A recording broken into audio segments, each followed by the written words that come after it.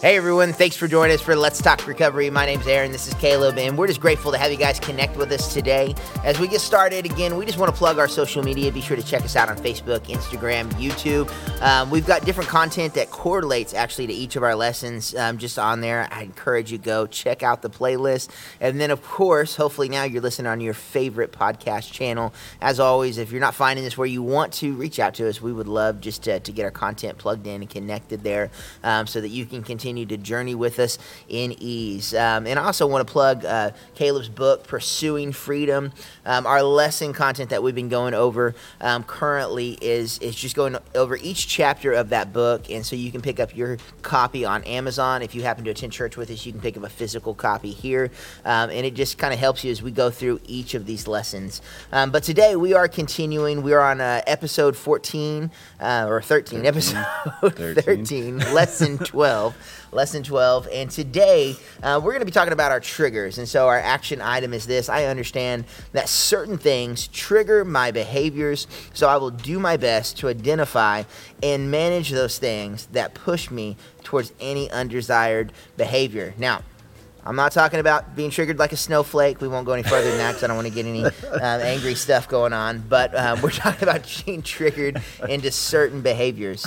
Anytime I hear this, man, I don't know. There's that meme of the woman with the glasses kind of screaming. Oh, yeah. And that's what I think about. Anytime I hear the word triggered, that's what kind of pops into my mind. But that's not what we're talking about exactly here, right? That's not what we're talking about. No, we're talking about triggers is in relation to what the word actually meant before it got hijacked by our current political situation. Yeah. I guess On both sides, really. I mean, we're not picking at any side, but Yeah. both sides kind of has the snowflake situation going on where Yeah. everything's triggering. So I think it's more of a generational thing.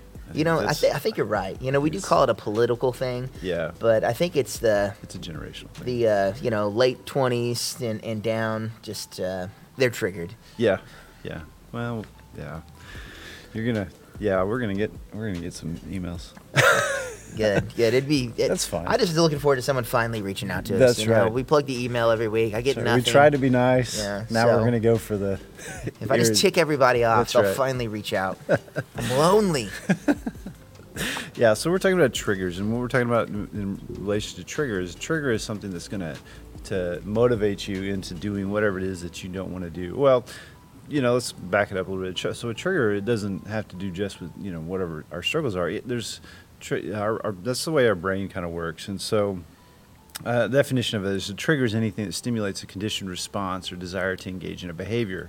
So that doesn't have to be a negative behavior or positive. It's just anything that conditions a behavior. So obviously the most famous example of this is Pavlov's dog. We've all heard this story, I'm sure, where, there's this guy named Pavlov and he's got a dog.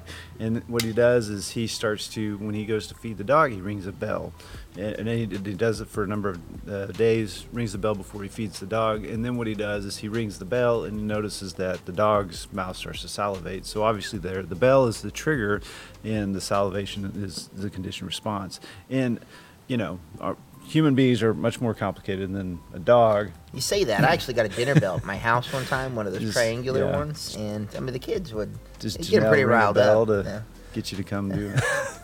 I would ring the bell, and the herd of children would come running in. So. Yeah. Well, we do have those, very basic level of response to triggers. But yeah, as humans, we do. We have triggers that operate on very much the same kind of level as Pavlov's dog does, and those triggers are related to and we find that people that are struggling with something, that you'll have a trigger as well, or multiple triggers that will kind of initiate you wanting the desire to do whatever you're struggling with. So there's a couple that we're going to talk about today. There's an external trigger and there's internal triggers. And so first, the external trigger is anything outside of ourselves that stimulates a response. Okay, so like in the story, that's the bell, right? It's outside of me.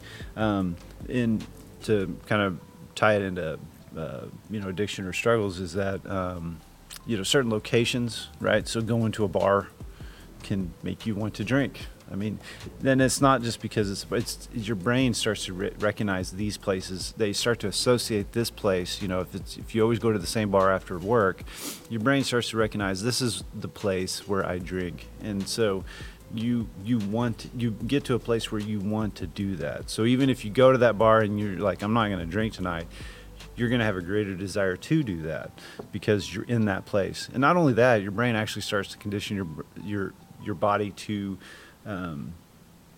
it takes more to get drunk in places you get drunk on a regular basis. So if you go to a new, if you drink in the same bar every day after work, and then your buddy says, hey, let's go over to this other place, it actually takes you less to get drunk, going to a new bar. So if I were to be like, had a few, I could tell the cop, it's cool. I've been drinking at my That's right. my favorite bar. I'm not really. Yeah. Trust me, I can handle this. It's my normal bar. That's how strong your conditioning is in your brain, and that is that it can even kind of downregulate some of your hormonal response based on just the location you're in. Another external trigger is like certain days or anniversaries. We've talked before. Like I've had one of my best friends. He died of brain cancer about 6 years ago, and like that particular day, is a day of significance for me. And so my mood changes on that day. And a lot of people have that kind of trigger where it's a certain day where they've lost a child, or maybe it's their, or lost a parent or a loved one or something like that. Those kinds of days, those things will change their emotional state, and then cause them to want to change it back. So they're going to want to reach out to whatever it is their struggle is. Music is a trigger for things like, if you in a relationship, everybody knows like their song, right? Their couple song, at least some people do. But those kinds of things that'll change your mood because of the emotion that's attached to that particular song. So that's external triggers. The other type of triggers are internal triggers. Internal triggers are our feelings and our thoughts, right, and our emotions. So stress, depression, boredom, those are all triggers, right? If you're like me, and I'm sure you're dealing with 2 with 6 kids, but in the summer, and all of a sudden your kids can't make it through the day without eating 17 times. Oh yeah. And that reason is it's not because they're hungry, it's because they're bored. They're just sitting there, they get bored, and adults do that too. When we get bored, we're like, oh, what am I gonna do? I don't know. I need to eat something. Like that's the triggers. Because you're bored. So. And then one other thing that we have is we have automatic thoughts, and I'll talk about that a little bit later. But that's kind of the rundown on the science on triggers. Yeah, and it's such a true thing. I know for me, my story is I dealt with addiction for years, almost 2 decades, and so there was something I know significantly that I noticed. Towards the end of my struggle, I wasn't using any type of drugs or anything, and I was drinking all the time. And so every day, I would take the same route home, of course, because you have your route home. I would stop at a Quick Trip, which is a gas station, next to my house. I would go inside. I would buy 16 ounce beers. I'd buy 8 of them, 2 packs of cigars, and a can of dip. And I did that every single day.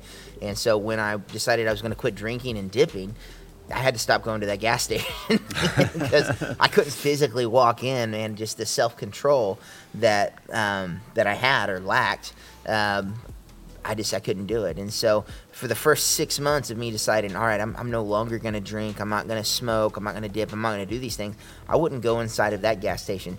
I took it a step farther. I wouldn't go inside of any gas station. I went to a gas station I never went to any time before. It was one that actually didn't have a place to walk into, kind of just paid at the pump, and I took a different route home on top of it, so I wouldn't even pass that place every day because just the struggle from that external force in my life would cause me just to grieve and to want to give in. It's like, I can drink today. I've been good this week. I can go have me a few. But it is such a powerful force that moving forward, we've got to recognize these in your recovery, whether it's substance abuse like me or something else that you're trying to overcome. It is so important to recognize what your triggers are, what's going to set you off, what's going to move you over the edge, and do what you can to navigate them in different ways. And so I hope that you lean in as we're getting into these strategies. And it's one of those things, it's heavy science, would you call it? Socio something? I don't know. Cognitive behavioral therapy. Yeah, he uses big words, so I don't. But lean into it, man, with an open heart, open mind, and allow God to speak to you through just the science of it all, to help you identify what's going on in your life. I can't remember, it's one of the Psalms, but it says, search me, O God, and help me to identify anything in my life. I mean, this is, again, that's a prayer that can be used for this. I mean, there's something there. Lord, help us to see that and to know that so that we can grow and so that we can be healthy moving forward. Yeah, so the first thing you want to do when we're talking about our triggers is we got to first start to identify them. And so what you're going to want to do is you're going to start looking for, kind of these repetitive behaviors, kind of look at what it is that you were doing, when, say if it's alcohol, what was I doing right before that made me want to drink? And so what we're doing is we're looking for patterns. And, when it comes to chemical dependence, typically like what Aaron was talking about, it's a habit where, like I said, it's after work. A lot of times, I drink a 6-pack every night before I go to bed. That's kind of a common thing. It's like I said, it's locations. I always go out to the bar with the guys after I get off work or on a Saturday, or these are habits or activities that I do on a regular basis in whatever it is I'm struggling with, if it's drugs, alcohol, that's usually part of the deal. Yeah, what becomes really hard is when you're like a lot of us, and it's like, when I go home, I need to drink. When I talk to my children, I need to drink. When I go camping, I need to drink. If I go to dinner, I need to drink. Yeah. And then everything's triggering the crap out of you. It just becomes a really hard struggle, but you do what you can. Yeah. And so in that case, it's probably more of an internal thing, like the stress, talking to my kids, it's, I got to eat something.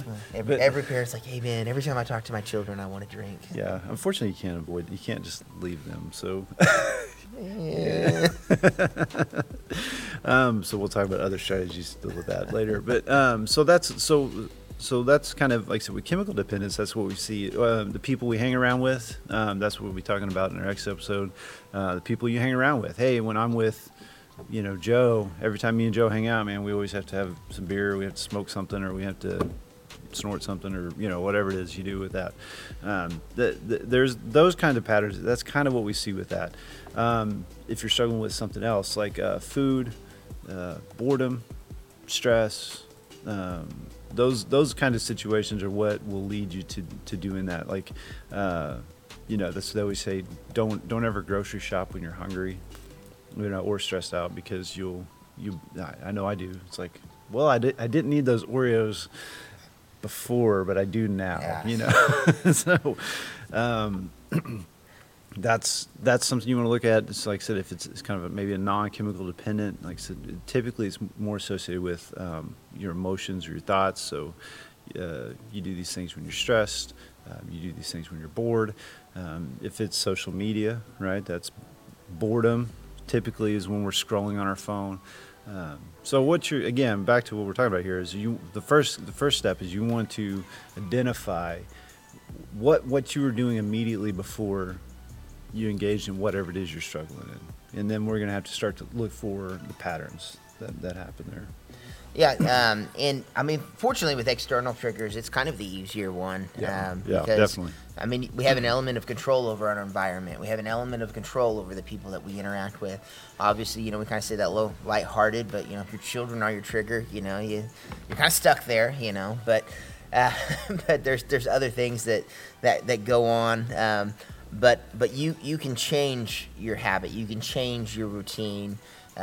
You can do so much when it comes to navigating external triggers. And like Caleb touched on, the trick is, if you've fallen into this area of failure, whatever it is, whatever your thing that you're trying to get past is, just take a couple step backs and look what was going on right before I finally broke. Was it a conversation? Was I around, people that I shouldn't be around? Was it that environment? And that's what we need to learn to do. You've got to have such awareness as we learn to grow and to navigate these things and to heal, just to recognize it. Keep a journal if you need to. We carry around miniature computers in our pockets, man. Open up a note on there and just type things in and put in the work to figure it out. That long term is like, oh man, I failed 10 times this month in this area I'm trying to grow. 7 of them, this thing was taking place. Well, that's a pretty significant pattern, and that should help you to be able to have this awareness of maybe, just maybe, my girlfriends aren't good for me, or that maybe I shouldn't be hanging out with these guys. Maybe going over to this guy's house or whatever it is not the healthiest thing. Maybe those people in my life were right. But track it. Just like, if you're dieting, you track calories and food and everything else. You want to change your life, you got to put in the work. Track what's going on. The things that take place, they're not insignificant. And you've really got to be intentional about it at every avenue. And when we fail to do this is why we get stuck in things for 20, 30 years without any significant change. It's because we're not putting the work in to change it. If you've been stuck in a habit, like me, 20 years, I had 20 years of habit making. Well, it's going to take a lot of work to break that, a lot of intentionality, a lot of identifying things, and kind of maneuvering them. I would make a plan and a strategy, and it wasn't working out too well, and so I would shift things around moving forward. It's like, maybe this will do better, but you got to be willing to put in the work. But again, with external triggers, thankfully, we do have an element of control over our lives, and there's so much that we can do. I'm not saying it's all easy. I even quit a job that I was at because it was unhealthy, but you do what you have to do, to get the results you want to get. Yeah. The word you used, I think, is really good, and it applies to so much of what we do with recovery is awareness. So much of our lives, especially today, we're so marketed to, and there's so much stuff coming at us that we're a lot of people just kind of are going through life like a rudderless boat. We're just floating along on the waves, and wherever they push us is where we go, because we just don't have any intentionality in the things that we do, and so we just adopt the values and beliefs of other people onto ourselves, or culture gives us. We just develop these automatic thoughts and habits that we go throughout our day. Like you were talking about, driving the same route home. Anybody who's done that for a number of years, like you can leave work and then show up at home and totally forget. You're like totally unaware because it's so automatic and it's so conditioned into your brain. It's such a habit that you stop thinking about it, and that's what a lot of times in recovery, regardless of what it is you're struggling with, is that it's become so automatic. You don't think about it. You're not aware of it. You just do it because that's what you've done. And we're not intentional about things. We don't, if I'm in the pantry to grab some chips, sometimes, it's like, what am I even doing here? Yeah. I just end up there because it's like, that's what I want. I don't know. I just want to eat something. And so awareness, like I said, it's not just for this. It's so much about what we do with recovery. We talked about it before, like becoming aware of what our negative beliefs are that we've kind of internalized from, maybe our past or our interactions as adults, but becoming aware of the people we're hanging around with, becoming aware of why we do the things that we do. So much of what we do is becoming aware of. That's what you're talking about, dieting. I come from a healthcare background, and if I was giving my patients advice on, trying to lose weight, I would tell them that. I was like, you should try using an app on your phone to track your food intake, your calories. Not because this is what I want you to do for the rest of your life, but so many people are just unaware of how many calories are just passing through their lips. They're just eating and drinking, and they don't think about it. And just the act of doing it, it's not so much that I'm trying to get you to go below a number, it's just to make you aware of how many you're actually taking in. And that's, and just doing that, like I said, it's not the act of, trying to get underneath a caloric number. It's just, it makes you aware, because when you have to write it down, then you go, oh, I guess I don't really need another bag of chips, or I don't need 3 cookies, or, because I'm having to write it down and now I'm aware of it. And so, again, this applies with our triggers. Is a lot of times we're just unaware of it. They just happen, and we don't even think about is there any sort of pattern to what we're doing? Is there any sort of thing that keeps popping up in our life that as soon as this thing happens, I feel a need to engage in whatever it is I'm struggling with. Yeah, and we focus so much on, obviously, substance abuse, eating on this, but, I mean, it applies to so many things, to everything. So, again, even though it's been heavy on that, that's my story. That's kind of the perspective I talk from a lot, and, Caleb's has been just a battle with food and things like that, so that's the perspective that he's coming from. Don't limit it to that, even though that's the language, it's the only stories we have, so that's the only place that we can come from a personal standpoint, but whatever your struggle is, if you're broke all the time because you're spending too much money on Amazon, well, are you taking your phone with you in the bathroom and you spend $50 while you're taking a crap? That's a trigger. Stop doing that. It's like, is that the only place you're shopping? And that's an extreme. Yeah, I could have probably thought of a better one. Yeah, it was the funnier one. That is true. Well, so if your struggle is codependency, you put up with a lot of crap. Because you no matter how old you get, you're still just a teenage boy. I am. Yeah. Don't ask my wife. Yeah. But like if you're codependent, you'll put up with verbal abuse or even maybe physical abuse because you get a reward from feeling needed, right? So you do whatever you need to with your significant other to support them in your mind. Is this what you're doing? And you're putting yourself in a bad place, but because eventually you get that sensation of providing or being needed, then you put up with all the bad stuff, and that's kind of your reward for that. That's the bell for you. Is the payoff is feeling needed.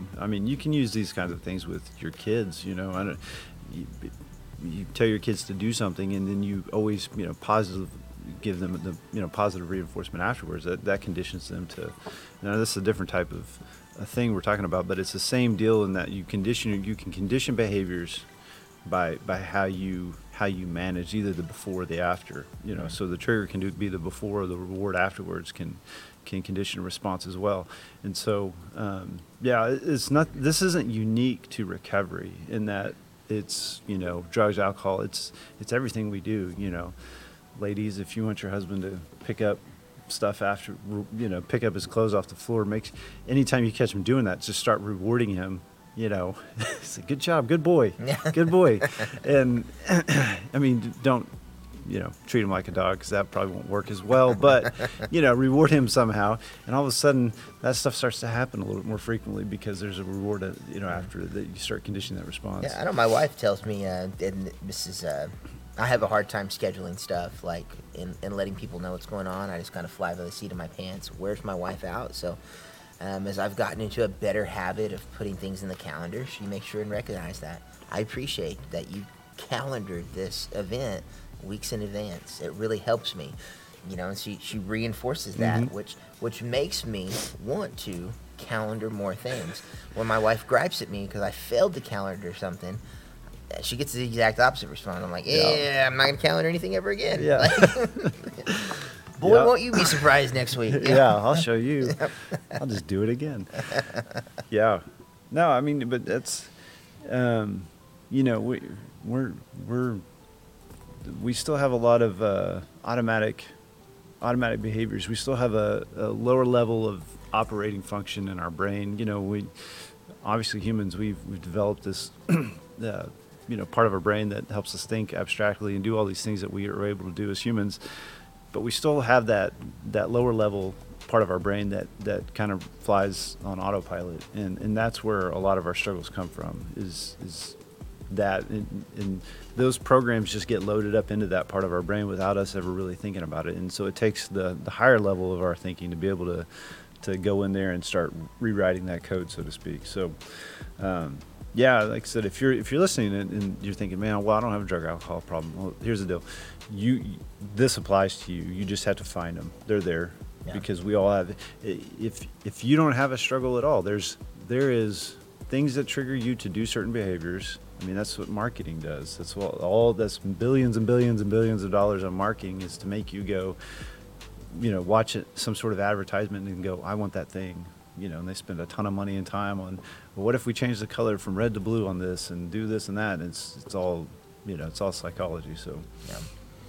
Well, so we're going to move on to, so that was external triggers. And so as we're moving forward, we want to talk about internal ones. And so, this could be any number of things, a voice inside your head, telling you to do things or, but in reality, I mean, it's things that are on the inside. So we're coming from a place of thoughts, emotion, the kind of the war that wages on in our mind. As we're facing day-to-day stress and activities, the things that we reinforce, that we tell ourselves, whether negative or positive, moving forward. So there's these internal things that come on. Now, external things are easier to deal with because it's easier to get away from people, places, things. It's easier to change our habits than it is to escape our thought life or to change our thinking, essentially, which is one of the big things that we have to address when it comes to internal triggers. But it's more important on in a lot of ways to get this under control because you live with you every day. There's no escape. Unfortunately, there's no escape. So, Caleb, you want to tell us a little bit about the internal triggers? Yeah. So internal again is kind of how you use your feelings, your thoughts, and so what you're looking at there is a lot of people again. A stressful work environment. Like you were talking about leaving a job that was an unhealthy place. It's not just your coworkers, but maybe it's the job you do or the type of work you do. That's just always definitely the coworkers. Yeah, they probably thought the same thing. Yeah. But you're constantly in a place of stress, and I keep saying stress. Stress isn't always a bad thing. It's how we respond to that stress that can be the bad thing, and we'll talk about that here in a second. But so that being in those types of environments can be a trigger. So being in a stressful environment. I know for me, I'm a very if I take a Myers-Briggs personality test, I'm very high on the introvert side. Which doesn't mean I'm shy. It just means being around a bunch of people I don't know, or even being around a bunch of people I do know sometimes. In some social situations, it wears me out, and I need to go home and sit, and I really have a strong urge to eat something because it's the anxiety from it. I hate to say anxiety. I don't have anxiety. I need to, what I always say is decompress. I just need to sit for a moment. So like if I go to something late at night, I can't go to sleep for a while because I've just got to sit and chill out and just relax, just because it's an overstimulating environment for me. And so, I know that being in a situation like that's going to make me want to do, eat something or do whatever. And so, I just plan accordingly to that. And it's not necessarily, it's not a bad thing. It's just hanging out with people. But that's just the situation. That's just how my body responds to that. Another one, depression, if you're depressed or that's obviously going to make you want to change the way you're feeling. So, drugs, alcohol, food, any of those kinds of things that will lead to that. And so, again, depression can be linked to hanging out with certain types of people, certain days, just the state of life you're in. You're just in a bad place, and so we're dealing with that. Boredom. Again, that's like I said, if you have kids and you are around your kids at all over the summer when they're not in school, you see that one in action because they're constantly snacking, and that's because they're bored. It's not because all of a sudden they need to consume 3,500 calories in a day. They're just bored. So, and like Aaron said, the harder part about internal triggers is that you can't get away from those. Those are just part of who you are, and that's. Some we can learn to manage better. Sometimes we can learn to react to certain situations better that create a more positive experience for us. But sometimes it's just the way you are. Like I said, being an introvert, that's just part of the way I'm wired, and I just know that in these certain circumstances, I just got to deal with that feeling afterwards in a positive way. Yeah. Well, and I was going to say too, some of it, I don't want to diminish the the importance of medicine. If you're dealing with heavy triggers and it's depression, and there may be something going on, psychologically. Always, I mean, we are three-part beings. Mind, body, spirit. So don't diminish the importance of maybe even looking into that avenue to help manage some of those things that keep triggering you back to certain behaviors. You may have a chemical imbalance or something that needs to be set right in your body, even with that. So yeah, no, that's true, and I think we've hit on that before. But yeah, sometimes depression gets a bad rap in the church. Like, oh, you should, you just don't believe in God enough or something like that. It's like, no, you don't know what you're talking about, because because there is. I mean, there's a verifiably proven chemical situation happening in your body sometimes with depression, not all the times, but sometimes, and you do. There's no just necessarily praying your way out of that kind of thing. Sometimes you do have to help your body get back into the right hormonal balance for your brain to work properly. That's just the way it is. If you're sick and you need antibiotics, you pray. Yeah, take exactly. Antibiotics. Yeah, I mean, we're not trying to, we don't discourage people from taking blood pressure medicine when their blood pressure, obviously, maybe diet, exercise a little bit will help that too, and but you expect people to go get on, high blood pressure medicine.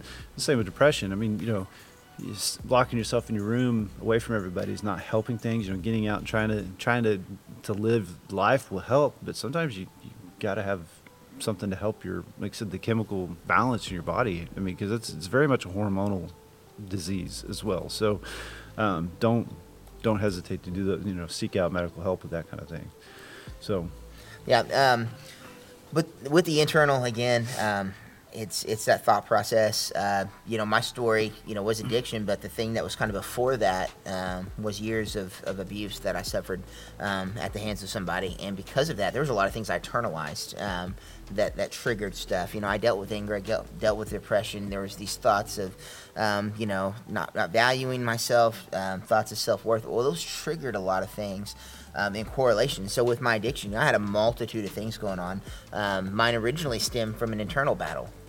That's what came first for me. And likely, if you're struggling addiction, that's what came first for you too. And so there's this eternal thing that I didn't navigate, that I didn't deal with. And then, as I'm kind of developing my addiction and my things, there's all these other external habits and stuff that I have to deal with too. And so, you're getting triggered from all these different places. But you've got to go, you got to identify these. I'm aware of those things now. If I have certain thoughts come up, I can battle those. I can combat those. I can redirect just my thought life. I can go back to God's word, reinforce something that's positive. I have value statements that I may say from time to time just about myself, just to push back against it, because again, I can't escape that. And especially dealing with trauma, which can be pretty bad.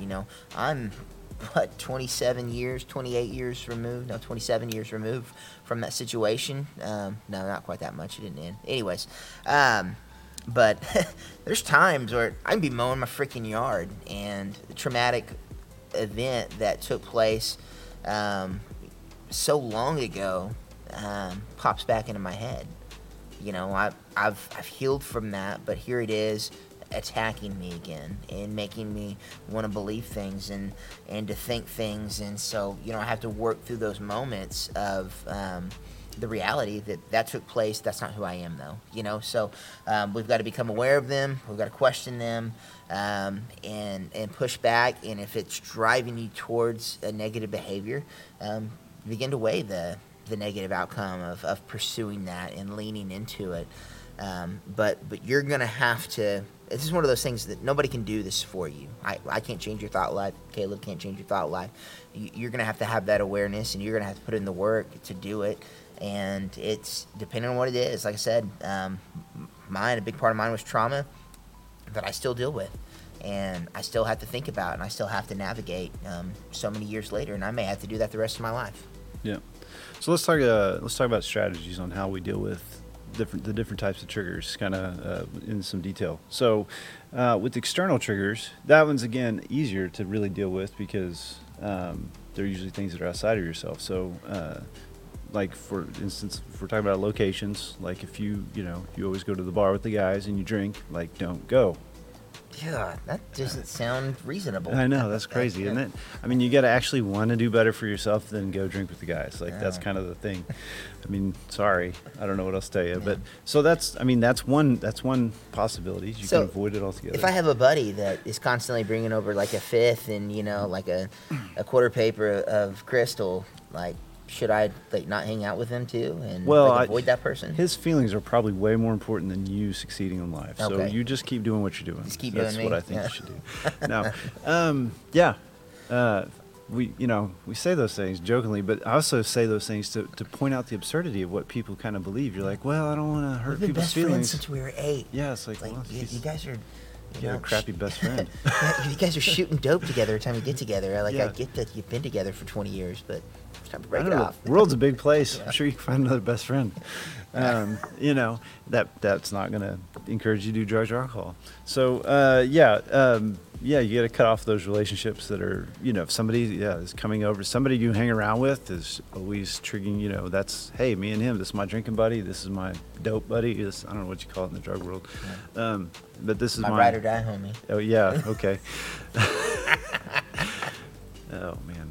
It feels like that's something that should be on a shirt, like with the arrow, like I was stupid. This is my ride and die homie. Anyway, you have to put some distance there. You have to avoid those situations. If you're going to, maybe you're doing something and you can't avoid it. So like, for instance, if, again, not to keep hitting alcohol, but like alcohol is your issue and you're going to a restaurant, restaurants serve alcohol. Or again, you have to go to a bar or something like for whatever reason. Go there with somebody that you trust. You tell them, hey, we're going to this thing. I need to not drink anything, and I need you to make sure I don't drink something, and you don't let me do that, or, so as soon as I start, ask for the wine list, you take it out of my hands and tear it up, and, you do something like that. You have an accountability part. You have a plan going into it on how you're going to deal with that situation.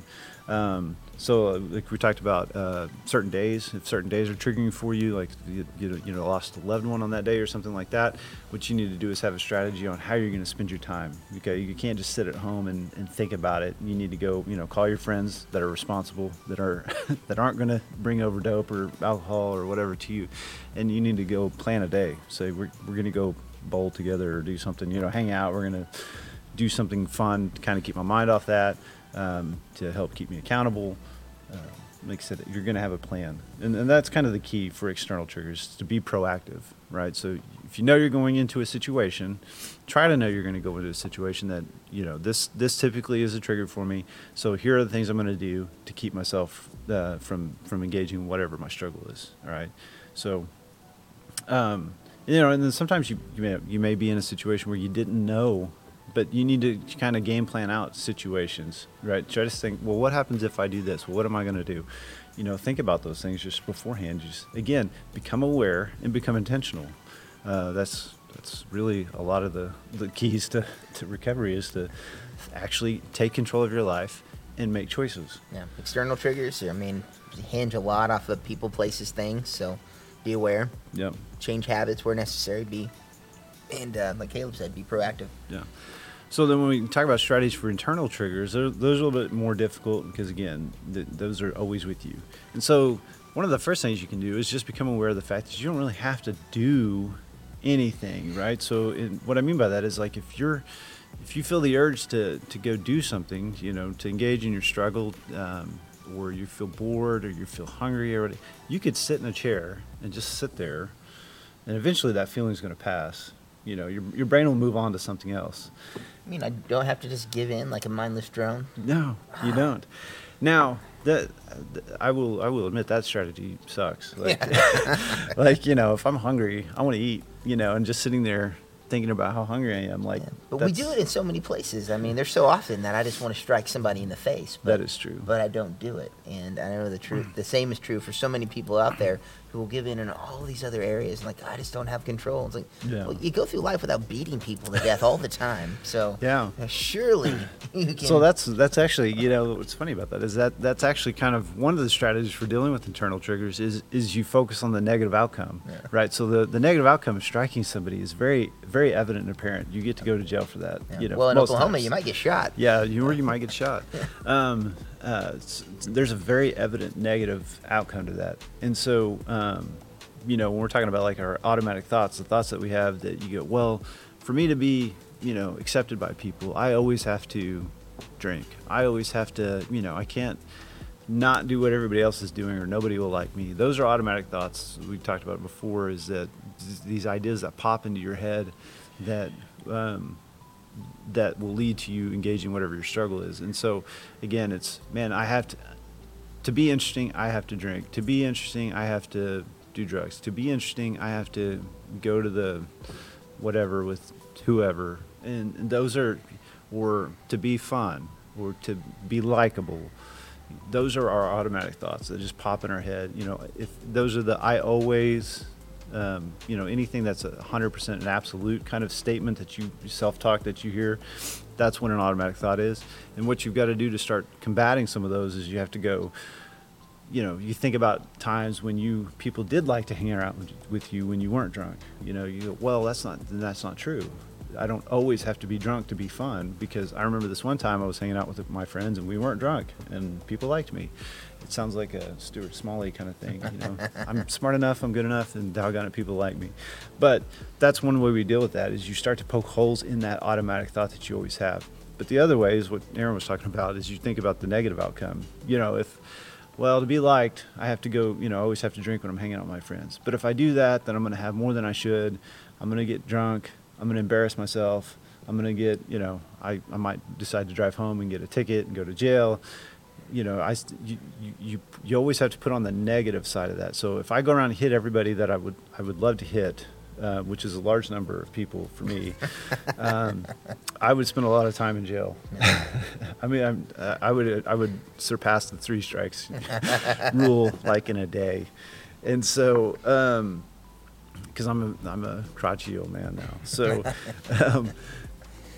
you have to start looking at what's the outcome of this situation if I decide to do this? Because we never think about that. We just think, I'm hungry, I want to eat. I'm sober, I want to drink.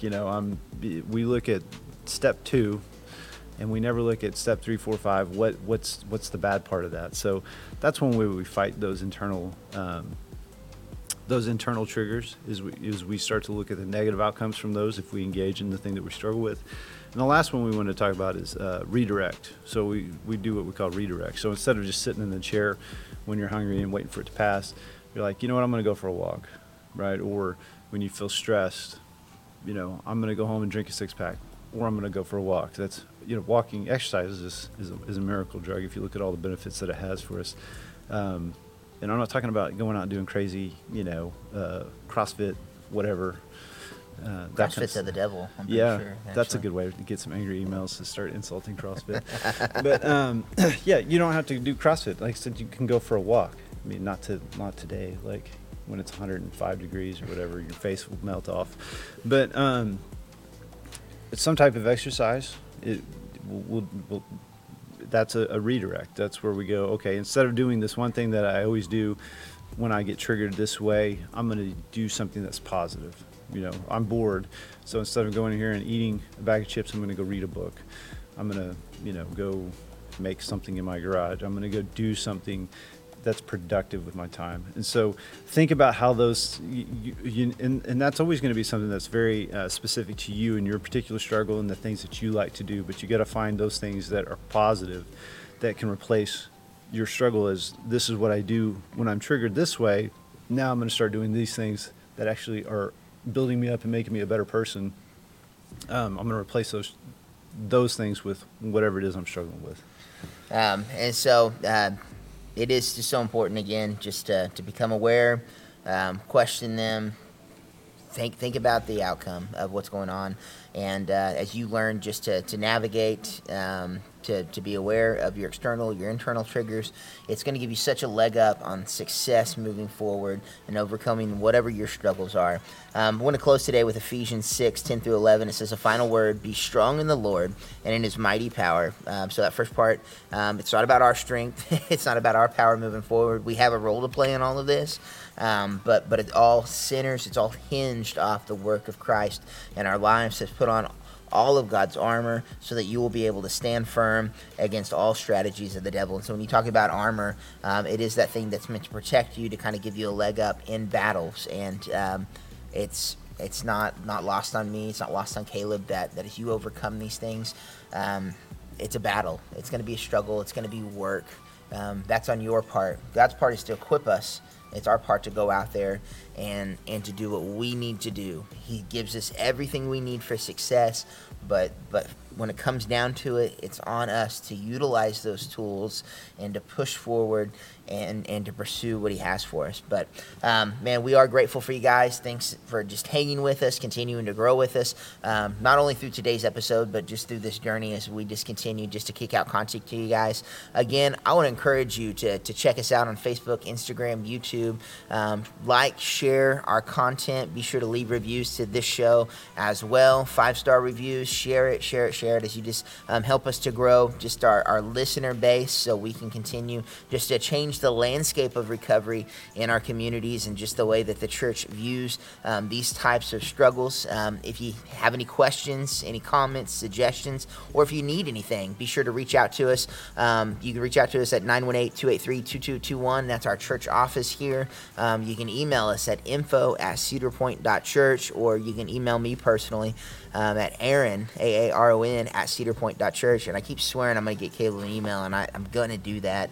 But anyways, again, we'd love to hear from you and just get any resources we can in your hands. And then lastly, be sure to go to Amazon and pick up the book Pursuing Freedom by Caleb Sprider, so that you can just follow along with what we're doing here just a little bit better, so you can grow in your recovery. But we do love you guys. We're grateful for you, and we'll check you right back here next week.